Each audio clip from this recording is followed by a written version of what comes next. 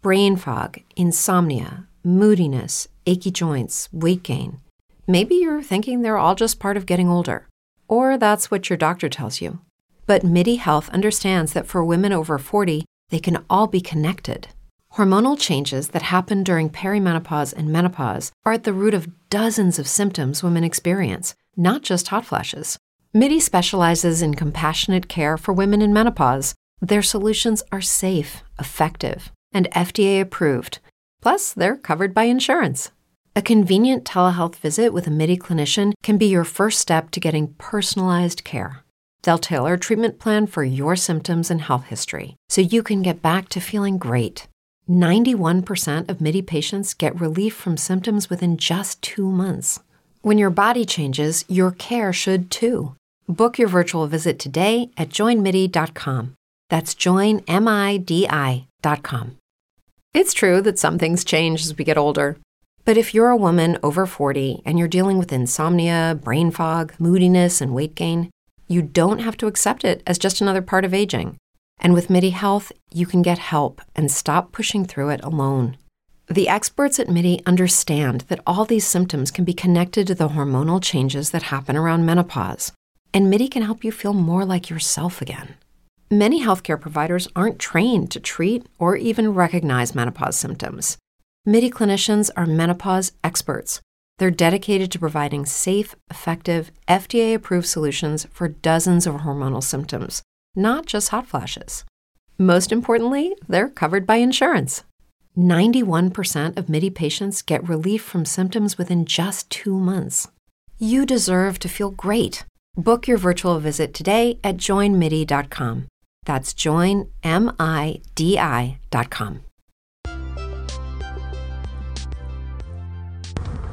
Bri. Yes. All right. So you like listening to podcasts, right? I do. You like making money? I can't say that I don't. You like doing it at the same time? Possible. If possible? Yeah, that would be. Well, you're in luck. The fuck you say?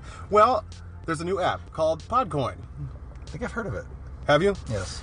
What you can do is they carry all major podcasts from all major podcast providers. And what you can do is you can listen to podcasts, and as you listen to a podcast, you accumulate things called Podcoin. And you can use those Podcoins to do, well, whatever the hell you want. You can either donate them to charity, which is turning a frown upside down, or you can cash them in for sweet rewards like Amazon gift cards and like Starbucks gift cards, because we're both coffee drinkers. Yep. Things like that. And you just use the Podcoin for whatever you want. And now, if you use our code CYPHER, you can sign up and get a 300 Podcoin bonus. So download Podcoin from your app store today. Use our code CYPHER to get a 300 Podcoin bonus. Say bye, Bri. Bye-bye. Gold Star Media.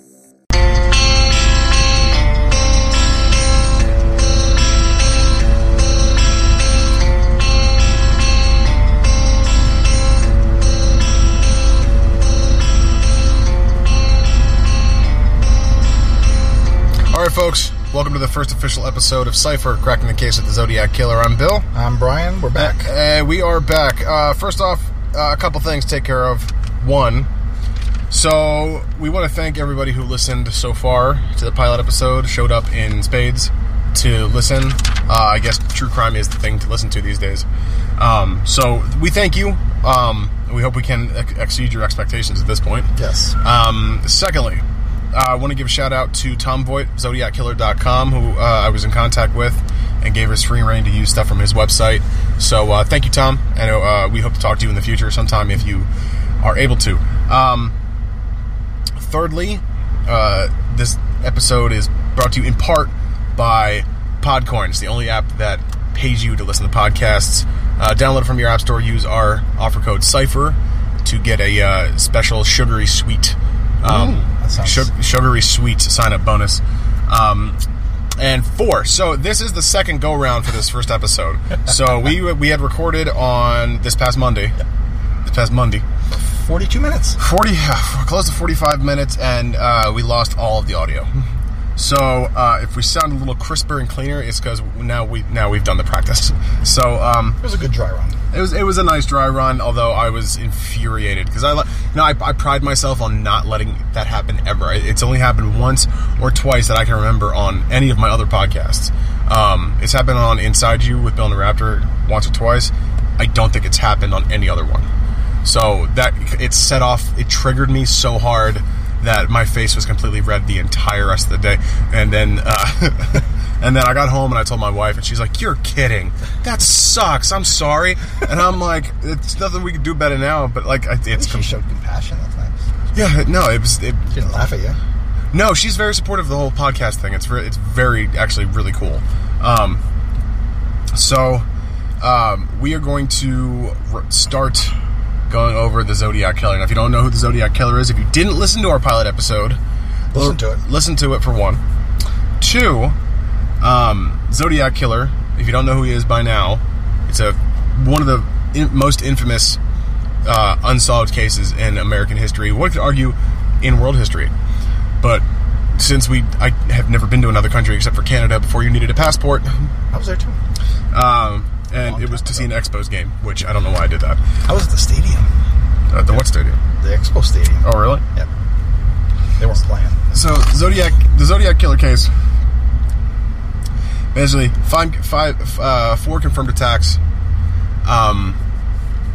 1968, 1969. Started 1968, to the early 70s. Don't know who did it, but his need for attention borderlined on addiction. So he sent letters and ciphers, which are cryptograms or encoded messages, to newspaper outlets, media outlets, to taunt them. Police. To taunt them and to give a heads up of when he's going to do it again. And then, just like that, dropped off the face of the earth. So, that in itself is intriguing. And so we're going to cover, this episode, we're going to cover the unsolved case of December 20th, 1968, the murder of David Faraday and Betty Lou Jensen. Now, David and Betty, let's look at the background about David and Betty. David and Betty, David, 17, honor student, Eagle Scout. Wrestler. Was he a wrestler? Yes. Oh, I respect him even more now. As apple pie Americana, razor straight as you can get as a high school senior. He had a thing for this young lady named Betty Lou Jensen, 16, art student, very bright, very good art student. So I agreed. And different schools. David went to Hogan or Vallejo. David went to Hogan. David went to Hogan High, and Betty Lou Jensen went to Vallejo High School. He was a senior. She was Hogan. Hogan? Yeah, because the Christmas concert was at Hogan. Okay. That was her school. So they took a shine to each other. Don't know how they met.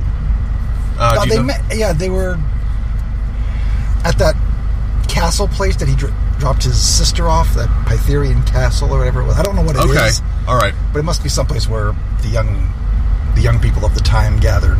Right. Okay. I don't know if it was a dance or whatever. Something was going on. Well, late 60s. Soda shop. Possibly. Burger place. Drive-in burger place, which I still love, by the way.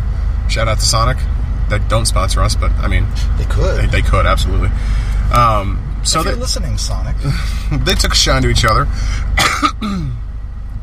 However, Betty Lou's parents were not too keen on her dating.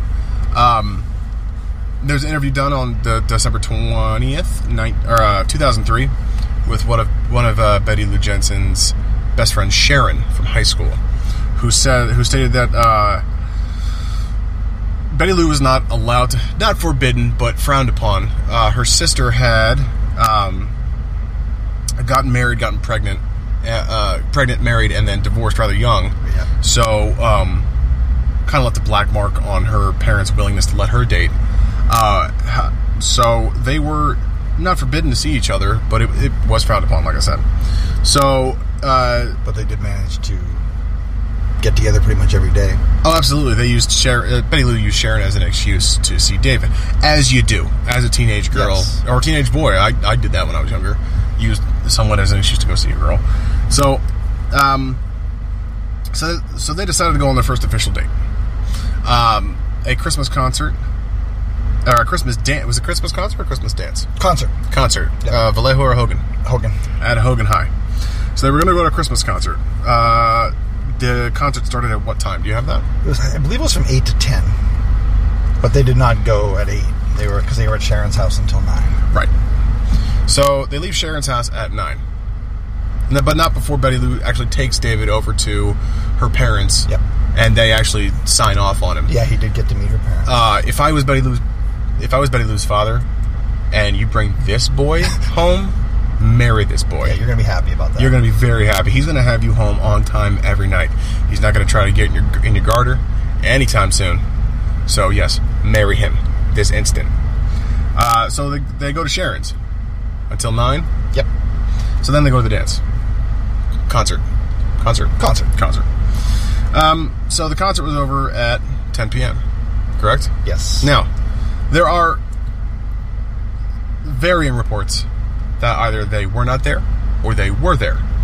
However, there are more witness accounts that they were there holding hands and enjoying the concert than there were of them not being there. Yes. I think that is just speculation at this point. Also, the time that they left is up in the air, too. Whether they stayed until 10 or left a little bit early. Okay. So, David and Betty, they decide to go park. Well, there's also a dispute as to whether they had burgers at Mr. Ed's after the concert. That's right. Mr. Ed's, it was a drive-in. It was a drive-in. That's actually, didn't they recreated that in David Fincher's Zodiac, right? It's Mr. Ed's. Was that the place that... That was the place where Mike Mageau and Darlene Ferrin pull in. And then she's like, let's go. Okay. So they sort of like combine the two there. Although they might have actually... Because it was the same But if they did stop at Mr. Ed's, it kind of fills in a little plot hole of where they were. Yeah. So, let's say they went to Mr. Ed's, got a bite to eat. Then they just want to go be alone. Hold hands. Be intimate with each other. Just talk. So they go to Lake Herman Road in Vallejo. Now, Lake Herman Road is a little tiny, sleepy, little 2-lane road. Not lit. Not lit at all. Not lit at all. It runs from Vallejo to Benicia, California. It's about, how many miles long? I'm thinking 4-ish. About 4 or 5, really. That's what I read. Yeah, it's just sort of a cutoff between two bigger roads. Right. So, along Lake Herman Road... By the way, David and Betty knew very well of Lake Herman Road because the driver's ed classes at both high schools... That's correct. ...ran on Lake Herman Road due to the lack of traffic. Yeah. Which, just makes sense.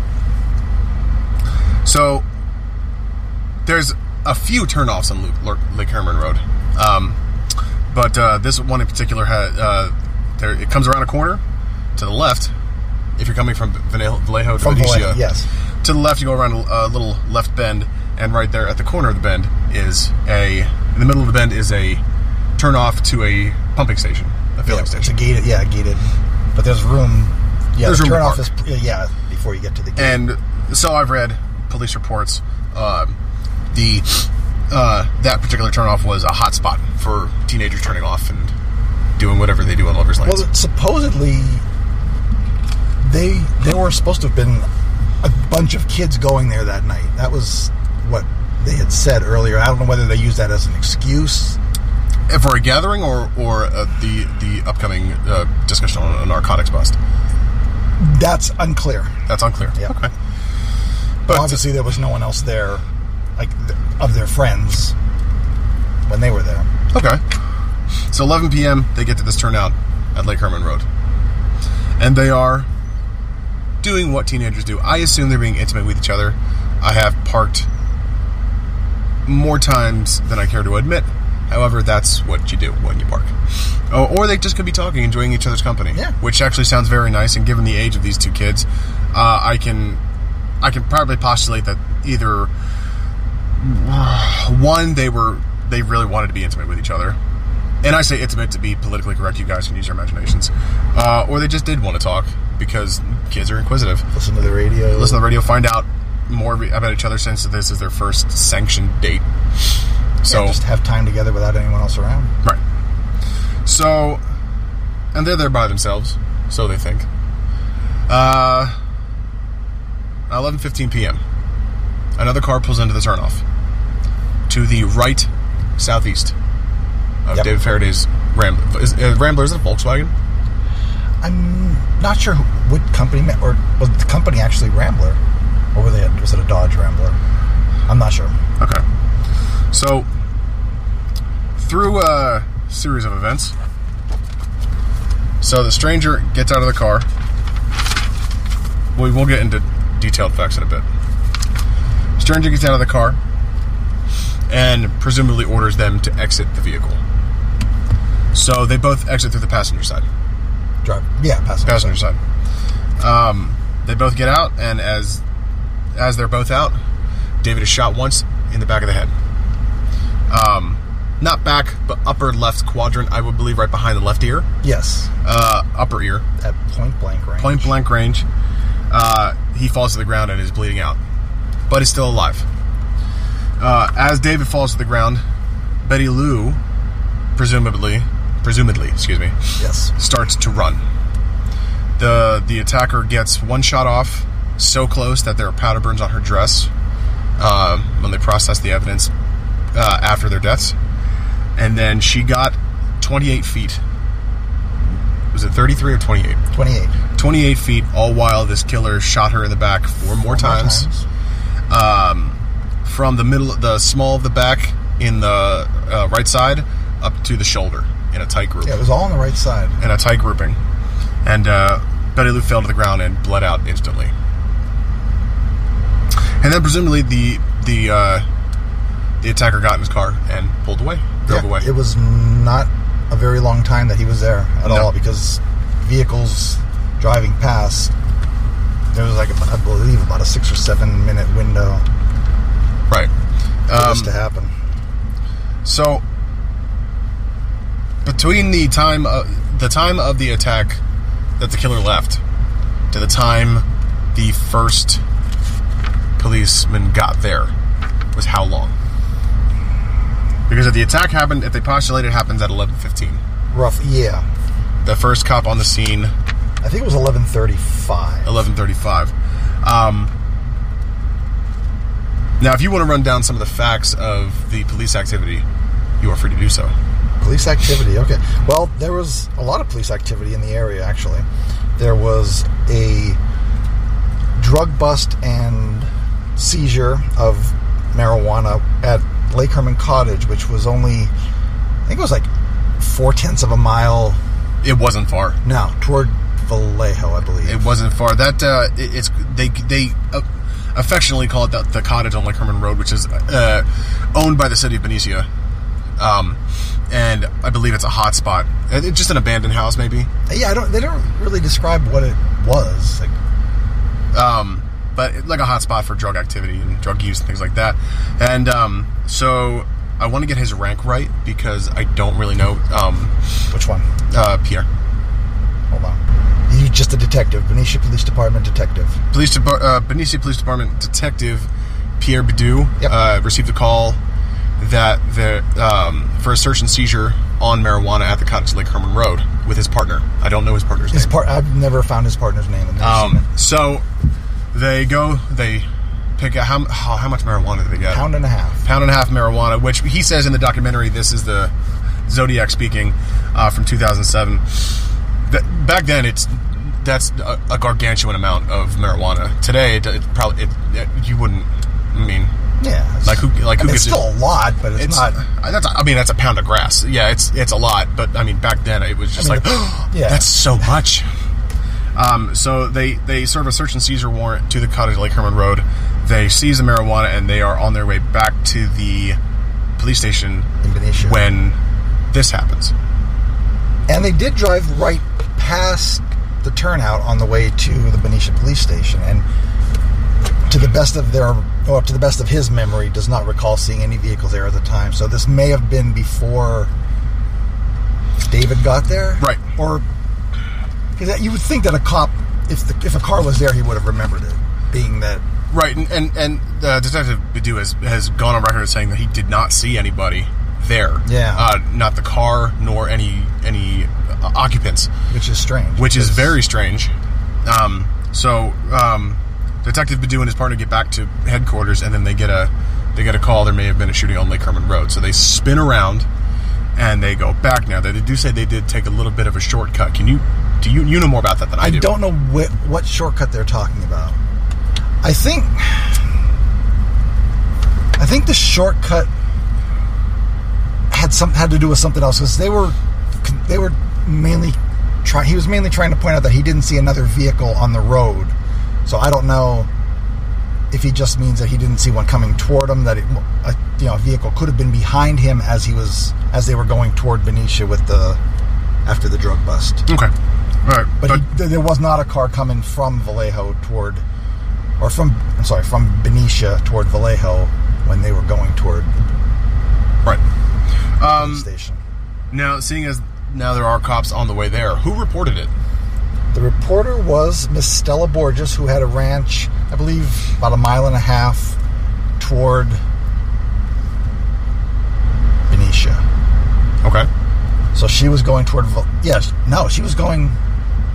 No, it was toward Vallejo, because she was going toward Benicia. She saw the bodies, and she continued at a high rate of speed toward Benicia, and actually saw a police officer driving and flagged him down, like by flashing her lights, and told him. And so, I mean, that's why police were there so quickly. Right. It was only a matter of a couple of miles. And the first responding officer, his name was, we just talked about it before we went on the air. And... Excuse us for dead air, folks. We're just trying to get the facts correct. Captain Dan Pitta, Benicia Police Department. Now, I believe he may have been the one to contact dispatch and get Bidou and his partner out there.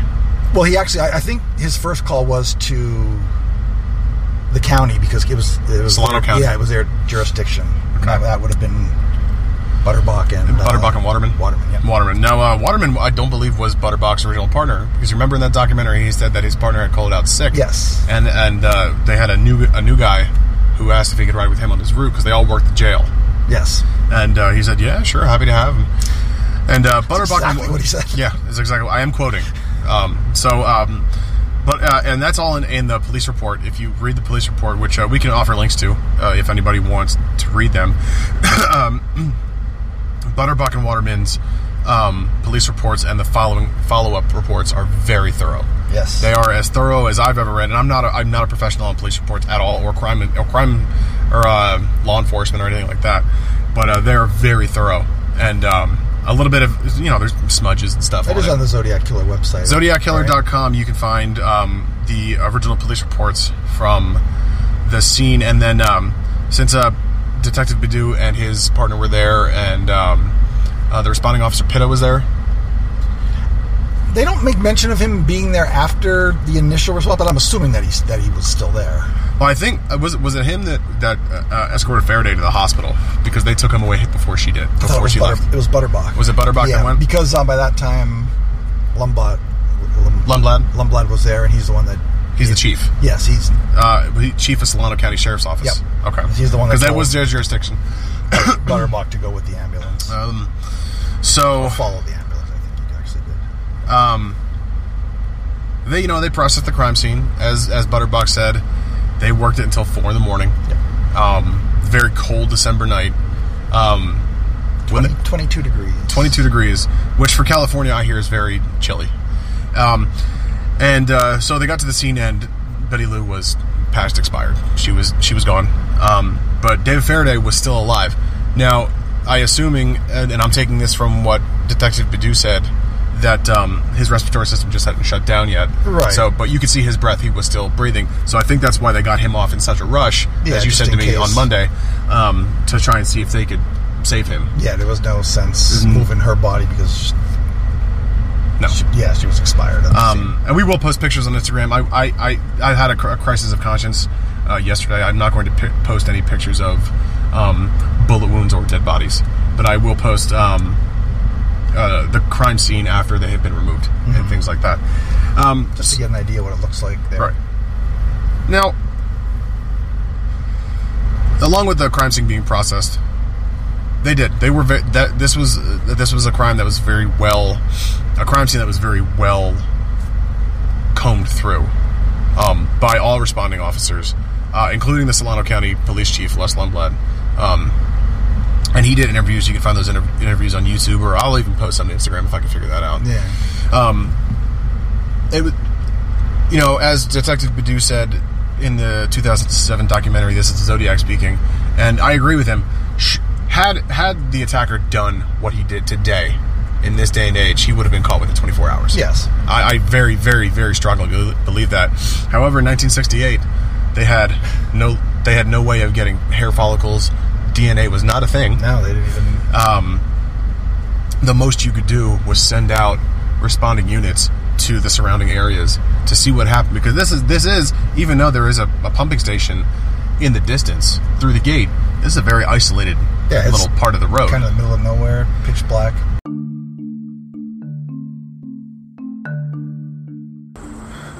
Brian. Yes. Did you ever, before we started this podcast, did you ever think about starting your own podcast? I actually did, yes. You did? Did you hear about Anchor before I introduced you to it? I had no idea what Anchor was. All right. Well, Anchor is the easiest way to make a podcast. Gives you everything you need in one place, and it's free. Fuck yeah. And you can use it right from your phone or your computer. Creation tools. The creation tools are cool. We've used those. Yes, they allow you to edit your podcast. Yes, background music, interstitials, sound effects like door slamming or goats going, which is weird, but we don't use the goats. No, we could. And if you have a question about how you get your podcast onto iTunes and Stitcher and Spotify and things like that, they'll distribute your podcast for you so it can be heard everywhere.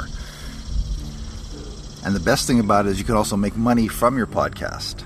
With no minimum listenership. You don't have to have a set amount of listeners to do your thing and to get paid. Make some extra cheddar cheese from this podcast. Download the Anchor app or go to Anchor FM to get started this instant. Bill thanks you. Brian thanks you. And Anchor thanks you. Bye. Now, you'd think that being that Lake Herman Road was very sleepy, very dark, there would be no traffic. But the amount of traffic on this road at that point in time, that particular date, and now seeing that two kids were murdered, the amount of traffic that we have come upon in reading the police reports is worrisome. Yes, at best. It's strange. Tenuous at best. Because, I mean, the reason kids went there to park was obviously because of the lack of traffic. Yeah, that's correct. You know, you're not going to go somewhere where a car is going to go by every 10, 15 minutes. Exactly. You don't want to be disturbed. Yeah. And so what I'm looking for from you is a little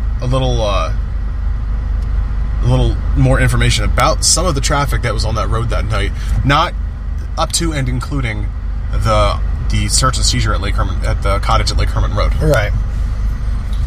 There was actually an incident at around 9 o'clock at that very spot where they were killed. William Crow and his girlfriend were parked there. He was supposedly adjusting the engine of her car. He was trying out her sports car, right? Which no one seems to know what kind of car it was or much about. Is this the white Impala? No, this is... Oh, no, he had a Corvette, didn't he? They don't know what... It was her car, and no one seems to know what she had. No one knows her name or anything.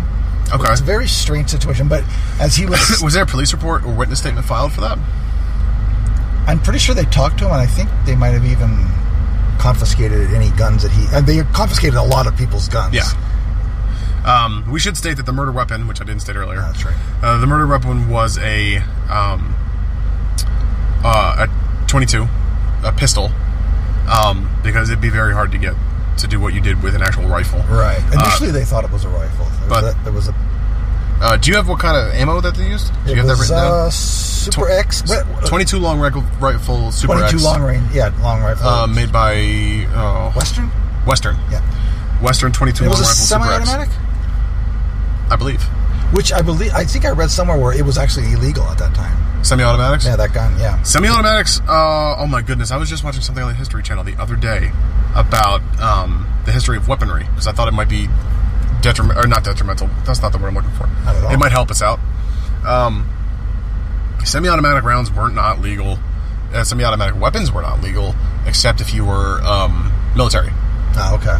Because, they give you sidearms and weapons when you join the Army or the armed forces. But 22, now I've shot a 22. I shot a 22 long rifle out of an actual 22 rifle. Okay. They are powerful little rounds. I think they're going about 1,300, 1,400 feet per second, which is a lot of velocity. And just small in size. They're very small. They're very small. I think that the reason that they're small is that they can gain so much ground when they're fired. Mm-hmm. Now, 22s, if you fire them from a distance of a couple hundred yards, it's not going to be... I mean, if you get hit in the head, of course, that's probably going to be lethal. If you get hit in the back or any other non-vital part of your body, it's not going to kill you. It's going to fuck up your day a little bit.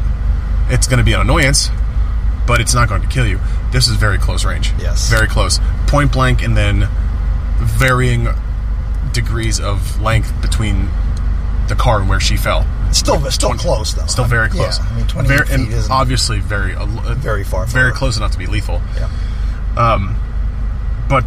So, all in all, and I'm backtracking now because I didn't give enough info. There are 10 shots fired. Presumably, yeah. Well, they found 10 casings.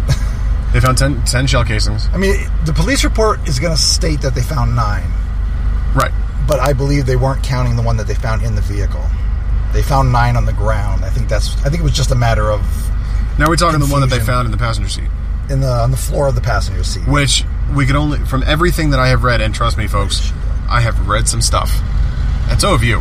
A word or two, yeah. A word or two. These police reports are long and in-depth, like we said. The way that they describe how the crime may have occurred...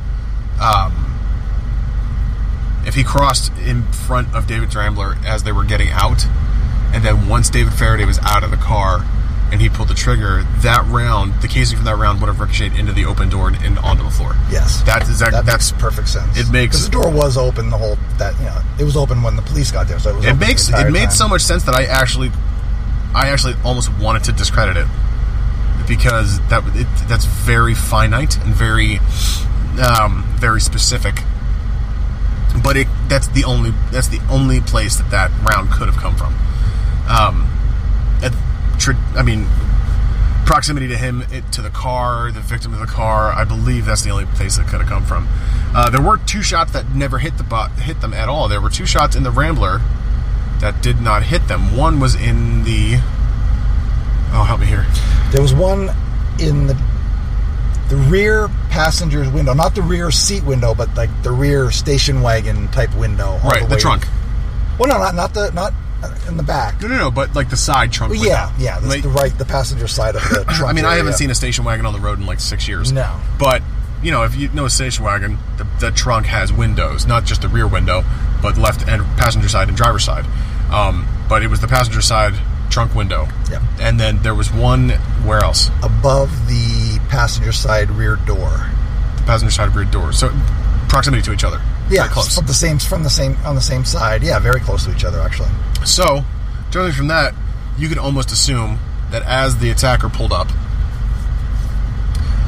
either he got out of his car or parked his car and shot 2 into the car to get them to get their attention. Well, there was one casing found 20 feet to the right of the Rambler and one found 14 feet. And the assumption is that those were the 2 shots that went into the vehicle. Okay, so I'm just going to draw a conclusion here that he was pulling in and shot them while he was pulling in. Because if they're a distance away from the car, then, because... Or he could have backed in, gotten out of his car and shot, because then he would have been... Because a witness claims that his car was 10 feet away. Now, yeah, there was a witness who saw both cars, right? Yes.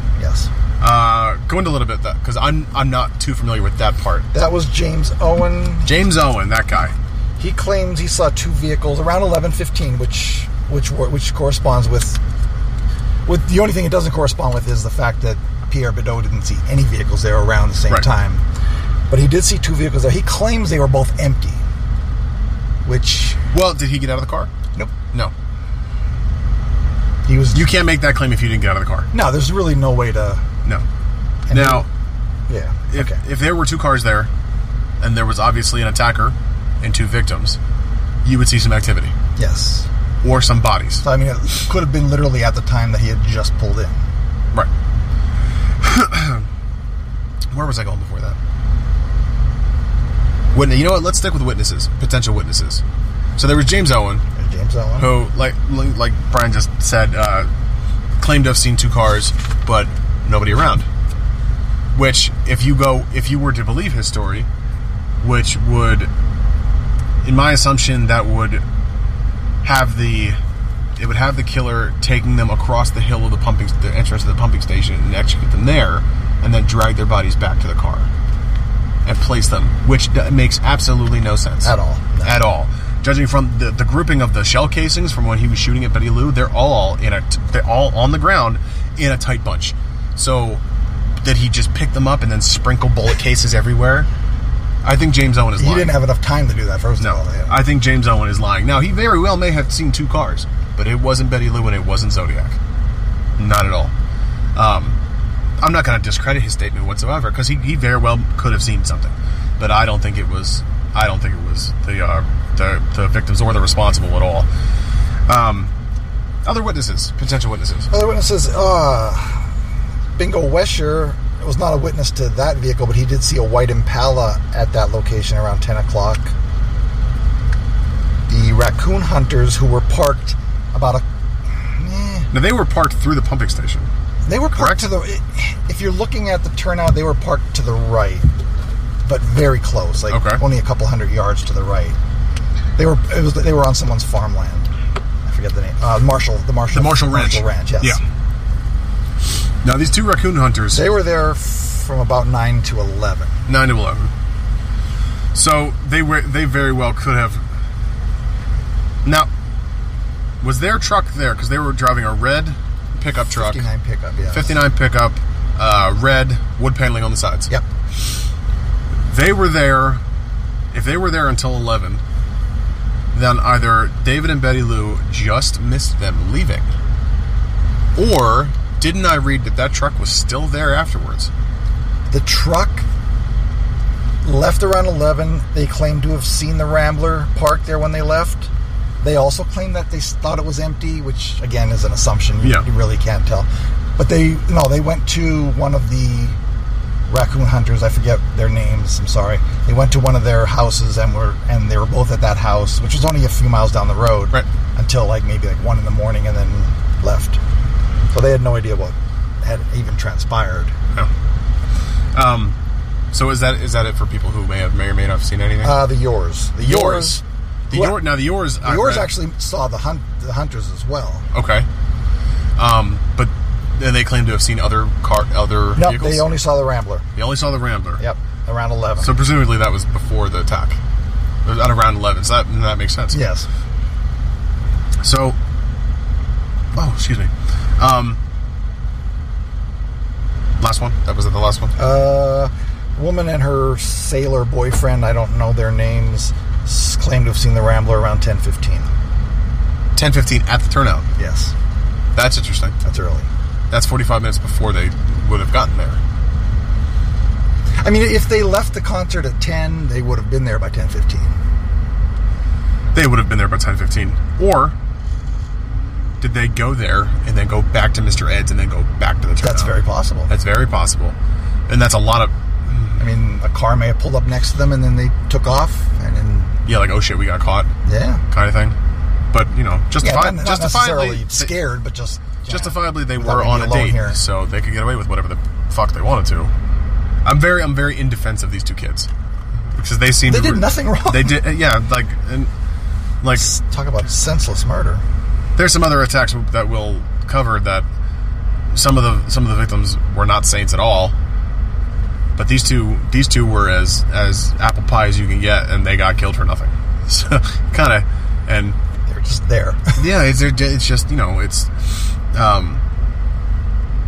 Now, of course, David Faraday died on the way to the hospital. Brain fog, insomnia, moodiness, achy joints, weight gain. Maybe you're thinking they're all just part of getting older, or that's what your doctor tells you. But MIDI Health understands that for women over 40, they can all be connected. Hormonal changes that happen during perimenopause and menopause are at the root of dozens of symptoms women experience, not just hot flashes. MIDI specializes in compassionate care for women in menopause. Their solutions are safe, effective, and FDA approved. Plus, they're covered by insurance. A convenient telehealth visit with a MIDI clinician can be your first step to getting personalized care. They'll tailor a treatment plan for your symptoms and health history so you can get back to feeling great. 91% of MIDI patients get relief from symptoms within just 2 months. When your body changes, your care should too. Book your virtual visit today at joinmidi.com. That's joinmidi.com. Swimsuit? Check. Sunscreen? Check. Phone charger? Check. Don't forget to pack the 5-Hour Energy. It fits great in a pocket or carry-on, and the alert feeling will help you arrive ready for anything. Now get 20% off when you use code 5HETRAVEL at 5hourenergy.com. Expires April 30th. One-time use only. Not valid with other discounts. Remember, visit 5hourenergy.com and use code 5HETRAVEL to save 20%. Yes. His autopsy report claims that his cause of death, 1 point-blank gunshot wound to the head, passed through his head at what angle? I know you know. I don't know the angle. Oh, you don't know the angle? No. Okay. Because I do have a very, very tiny theory about, and we had discussed some of it earlier. Yes. I know the slug was found, I believe, like toward the front right, like near his temple. But I mean that doesn't give any indication of direction. Right near his temple. It could have rattled around. A bullet goes whatever direction it chooses once it enters. Right. And the coroner report on Betty Lou is she died almost instantly from bleeding out from blood loss. Was hit in the heart, the liver, several through the lungs. Right. Now, I forgot what I was going to say. Your theory of my theory of David Faraday's head wound is, I'm not a strong believer of this, but I do think it is a possibility that he was in a crouching position when he was shot, or he was on his knees. Which might be more likely. Possible that they were both told to, get out of the car, get on your knees, face the car. Because I mean, if they were both on their knees, and then he was shot, and he was falling in that split second where he was falling to the ground, she made a movement, and he shot her while she was still on her knees, and then she sprung up and started to sprint. And I think now the bullet wounds in her back were very tightly together, which the killer does explain. He explains himself, ladies and gentlemen, but that is for a future episode. He does explain himself onto how he got such a tight grouping in those bullets. I mean, and they are a tight grouping, but they are as far as they are together, or as close as they are together, they are still far apart. Oh yeah, it ranges from the top to. Did I send you that picture of her autopsy? I've seen. Okay. Yeah. In fact, I've actually seen the picture where it shows the entry wounds and the exit wounds, where they would be on the front in relation to which. There was a bullet. The theory is that the bullets actually came in sort of at an angle, not directly from behind, but like from behind and to the right. Well, because if the killer shot him at point blank range, where he shot him right above the left ear, then he's already on an angle. So if she starts running straight, then he's going to be still shooting at an angle. Yeah. As she's running, and the angle gets straighter, but not entirely straight. Right, as she gets further away. There was a bullet found that confused me, although it confused me when we recorded on Monday, but now that we're recording now and I've actually looked over it, it actually does make a little bit more sense. There was a bullet found in her underpants. She was wearing a short purple dress, long sleeves, white collar, underwear and regular top pantyhose. Yes. There was a bullet found in her underwear, but now that I've looked over, because I for the life of me, I couldn't originally find why there was a bullet in her underwear. But now looking back on it, where one of the bullet wounds is in very close proximity to where her pantyhose could have been, and it could have very well just come out and then, as she fell, shuffled into her underwear. Yeah, just not penetrated the fabric. Exactly. Like the one at the actual scene that they found in the path where she had been running. They found one that had exited her front, but not gone through her dress, and just literally dropped to the ground. Right. Okay. Because there were 3 exit wounds? Yes. Okay. Yes, 3 exit wounds. Because 22 being such a small bullet, once it hits a target, it's gonna want to keep going, but it will lose velocity very quickly once it hits something. So Yeah, it's amazing. I'm surprised they even got to address. I'm surprised that even 3 of them went through. Now, as you can imagine, an attack like this is going to rock a community. The entirety of Solano County, Vallejo, Benicia, because shit like that doesn't happen. According to Butterbach, they only had 5 or 6 murders in that year, and they were easy ones to solve. And they solved them all. Probably domestic, or Yeah, because even Badu says the statistics still show, even from 1968 until now, that most single murders, the victim knows their assailant. Yeah, I mean, it sounds stupid to say, but if you're going to kill someone, you're going to have a reason to do it. Oh, exactly. Not a logical reason, but in your head, you're mad at them for something or whatever. Right. This was just a senseless, these people are here, I'm going to kill them. Yeah, exactly. And as the term back then that they were using, that the cops were using, they had some kind of crazed killer, because if one person is bad, 2 people is terrible. Yeah. And given the fact that they were in fact children, I mean, I feel weird saying that, but I am in my 30s. Anyone under the age of 21 these days to me is a child. And my children are very 30s a child. My kids are very young. My daughter's 8, my son is 3. And I know that they're not in the age range of David or Betty Lou. But as a parent, I can't imagine losing a child. I mean, my kid's 10 years older than they were, and he's still, in my eyes, like a kid. You know what I mean? Yeah. Well, because your kids are always going to be your kids. Yeah. No matter what. These were baby. And junior in high school. She was a junior. Yeah, Mr. and Mrs. Vern Jensen, which were Betty Lou's parents. I can't imagine. David Faraday had 3 younger brothers. 3 younger. He did. Oh, were they all brothers? He had all boys. Okay. All boys. And I can just imagine not only their parents' reactions, but the school's reactions. The community. And I mean, if it reached as far as San Francisco, because the Hall of Justice is where the San Francisco Police Department has their headquarters. It reached from Vallejo and Solano and Benicia to San Francisco because they did have a report on it, which is also available at ZodiacKiller.com. By the way, we will not be citing ZodiacKiller.com all the time. This is just where we found this particular police report. It's kind of like, I don't know what to equate it to. No, I really don't. I can't imagine what the other kids in the schools were feeling at that time. Terrified. Sadness that their friends. Well, yeah, because David was a popular kid. So this was a place where a lot of the kids went. Absolutely. Yeah, and like I said, they knew it well. The driver's ed class took that road. Lack of traffic. There was so much traffic on this particular night that it raises more questions than it answers as to why there was so much more traffic on this particular night. And it's 5 days before Christmas. It's 22 degrees. It's cold. It's cold. These kids are on their first date. They're really into each other. I thought, from what I've read, they had a very adorable little relationship going on.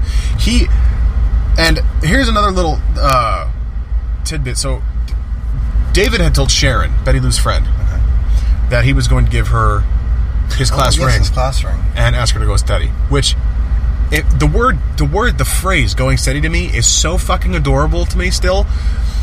And so when they found David Faraday's body, he had that ring in between his fingers. Clutched in between his fingers. I'm probably thinking he thought he was going to give it to the killer as a way of like, hey, please don't hurt us. You mentioned that to me the other day, and There's no robbery. Never thought of that, but no robbery, no sexual assault. So the killer wouldn't have taken it anyway. No. But I think David was just trying to be like, hey, please, you want to take this? Like, I don't have anything else. He was only found with about 30 cents in his pocket. Yeah, well, he left the house with like $1.25, which I think is adorable too. Like, who goes on a date with $1.25? But back then you could. Crackheads. That's who goes on a date with $1.25 now. Crackheads. But back then you could do that. You could go for burgers and still have change. Yeah. This is very sad. And This is gonna end part 1 of this discussion about the murder of David Faraday and Betty Lou Jensen. If you want to hear part 2, come back next week and we will hit you with part 2.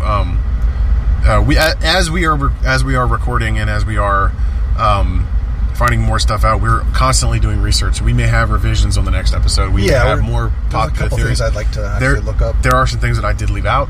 So, we hope this educated you a little bit. And please, if you liked this episode, please subscribe to us on Apple Podcasts, Spotify, Google Podcasts, and Stitcher, Breaker, Castbox, Radio Public. Wow. It's a very little known podcast app. And please feel free, if you have any questions about what we've said so far. Would love feedback. Oh, absolutely. You can hit us up on Instagram at Cypher Podcast, send us a DM or a comment, or you can email us at zodiackillerpodcast@gmail.com. And I am slowly going to work on a Facebook page for us, so we can have a roundabout way of getting to audience members of every social media platform, except for Twitter, because Twitter doesn't work anymore. But we do hope you like this first episode. Like I said, get in contact with us. The links to get in contact will also be in our show notes, so you can find us there. For this first episode of Cypher, Cracking the Case of the Zodiac Killer, I'm Bill. I'm Brian. And we hope you enjoyed. See you next time.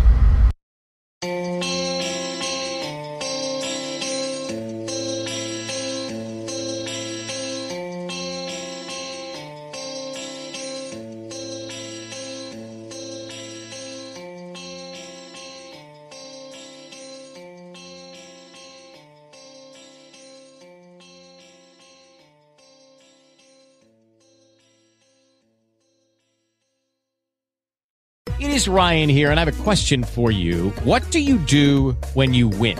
Like, are you a fist pumper, a woo-hooer, a hand clapper, a high-fiver? I kind of like the high-five, but if you want to hone in on those winning moves, check out Chumba Casino. At ChumbaCasino.com, choose from hundreds of social casino-style games for your chance to redeem serious cash prizes. There are new game releases weekly, plus free daily bonuses, so don't wait. Start having the most fun ever at ChumbaCasino.com. No purchase necessary. VGW Group. Void where prohibited by law. See terms and conditions. 18+. Lucky Land Casino, asking people, what's the weirdest place you've gotten lucky? Lucky? In line at the deli, I guess? Aha, in my dentist's office. More than once, actually. Do I have to say? Yes, you do. In the car before my kids' PTA meeting. Really? Yes. Excuse me, what's the weirdest place you've gotten lucky? I never win and tell. Well, there you have it. You can get lucky anywhere, playing at LuckyLandSlots.com. Play for free right now. Are you feeling lucky? No purchase necessary. Void where prohibited by law. 18+. Terms and conditions apply. See website for details.